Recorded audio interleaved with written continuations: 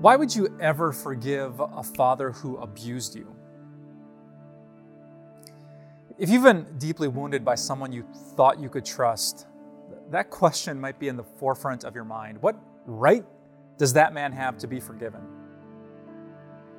That makes me think of a counseling session I had not that long ago. A husband had hurt his wife. It wasn't abuse, but it was a very serious sin. And the wife looked at me and said, "I have every right to hate him." He had broken her trust. He had deeply wounded her. And she, despite being a very Christian, very church-going, very mature in her faith kind of person, in the moment, she said, "I have every right not to love him. I have every right to hate him." And maybe you feel the same way. I mean, forgiveness and love are great things on paper, but when someone does something to you like your dad did, what right does he have to be forgiven? Why should you even do that? Or maybe you don't exactly feel like that. Maybe you're not bitter and angry and I have every right to hate him and not forgive him. Maybe you just feel bad. You feel guilty. You wonder if it's your fault. Now, we have an upcoming video, I hope you can stick with us, that addresses that very issue. What if you feel bad, damaged, broken? And I want to say so many things to you. I do want to say right now, it's not your fault. Abuse is never your fault. And I hope you can watch that video because God has something really great for you. But for now, let me speak to those of you who have been abused by your dads and you're mad. You're bitter. And you don't think he has any right to be blessed by your forgiveness. We've been talking a little bit about the abuse that happens at the hands of our fathers. And there are few kinds of abuse that do as much damage. If dads are supposed to be a small representation of our Father in heaven, an abusive father can mess with our view of God. If dads are supposed to teach us about what love looks like, it's patient, it's kind, it's loving, it does no wrong to other people, it's not rude, it always protects, it always perseveres, it never fails. And you're raised by a man who did just the opposite of that. Someone who gave you a twisted message that love equals sex, that your no doesn't mean anything. If he uses words to convince you that you're fat or you're worthless or you'll never amount to anything, like if he twisted the whole trajectory of your life, what right does he have to be forgiven and why would you bother? Now, I've been abused by my own father, but I get the logic of that question. Last time, in a previous video, if you haven't seen it, you really should, we talked about how to heal from our father's abuse. But today I want to answer the question, why would you forgive a father like that? I want to give you two Bible passages to answer that question. Two quick points, but first, let me say this. Forgiveness is not saying that what your dad did was okay. I forgive you, whatever, not a big deal. That's not what forgiveness is. Nor is forgiveness saying we're just going to go back to the relationship we had before.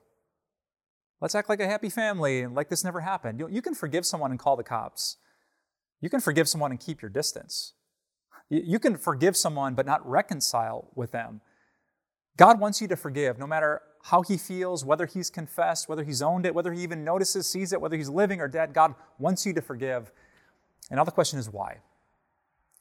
If many people in the world would say, you have every right to hate him after what he did, why would God, your Father in heaven, want you to forgive? Let me open this book and give you two answers to that question. I think that you should forgive your father despite the grotesqueness of his sin for your sake and for Jesus' sake. So for your sake. In the book of Hebrews chapter 12, it says this, "See to it," so make sure this happens. Be really careful about this. "See to it that no bitter root grows up to cause trouble." Now, this passage is saying that when your father abused you, it was like a seed he put in your heart. And if you don't stop that seed, it's going to put down roots that are going to wrap around your heart, and it's going to grow to produce troublesome fruit. Now, it's a way of saying bitter people don't get better. It's not your fault that sin happened to you. You're a victim of his abuse. But if we're not careful, if we don't see to it, that's going to mess with us in ways that we don't want. It's going to sabotage our faith. It's going to skew our view of what our Heavenly Father is like. It's going to mess with our view of sex as a good, beautiful gift that God gave to marriage. It might mess with your view of men or trust or relationships. It's kind of weird. Like, your father could be gone.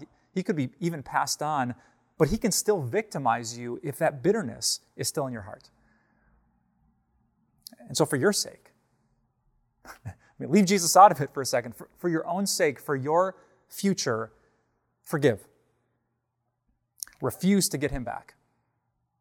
Let go of the right to punish him with your thoughts, with the way you speak about him, with what you do to him, with how you treat him. That will not make things better. There's an old Chinese proverb that says, the person who wants to bury their enemy should dig 2 graves. Because when we give into bitterness and we embrace vengeance, it doesn't just kill them, it kills us too.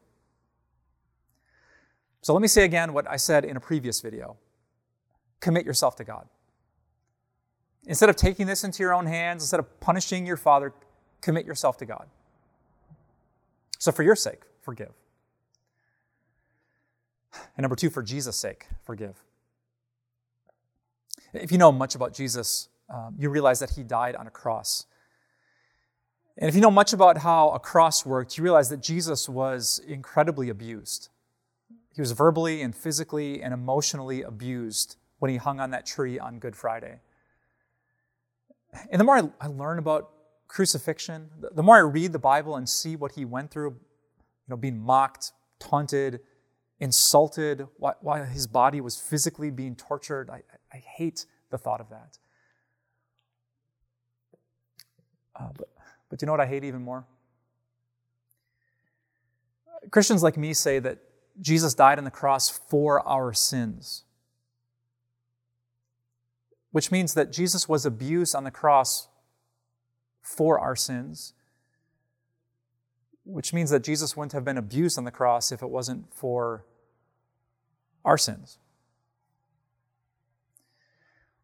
You might be the victim of abuse, but if you've sinned like I have, you're the cause of it too.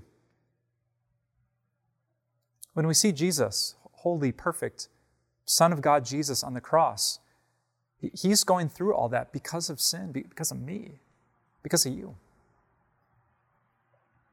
But you know what Jesus said? Even though he was being abused for my impatience, my pride, your whatever, he looked up at his heavenly Father and he said, Father, forgive him. Isn't that incredible? I mean, if you've been abused, you get that. Everything in you says, I have every right to hate him. But Jesus didn't hate you. He said, Father, forgive them. And that's why followers of Jesus, that's why we want to forgive. We have been forgiven so much. Now, I'm going to tell you, it's not going to be simple and it's not a one-step process. In the next video, I'm going to talk about why we have to forgive today and then tomorrow, and why we might do it well today and not so well tomorrow. It's going to be a battle and a process for us to work through. But today, I just want you to think about this. The God who had every right to hate you did not. He suffered for you. He forgave you. He stretched out his arms, and then he reached out his arms so that you could be part of a perfect family, so that you could end up in a better place where there's no suffering, no pain, no flashbacks, no triggers. There is just joy and closeness and the perfect Father who looks into your face and accepts you and protects you and loves you forever and ever and ever. So why would you forgive something like that, a man like him, for your sake and for Jesus' sake? That's why we forgive. If you or someone you know is suffering from abuse, please go to timeofgrace.org/abuse to find more resources and information for getting help.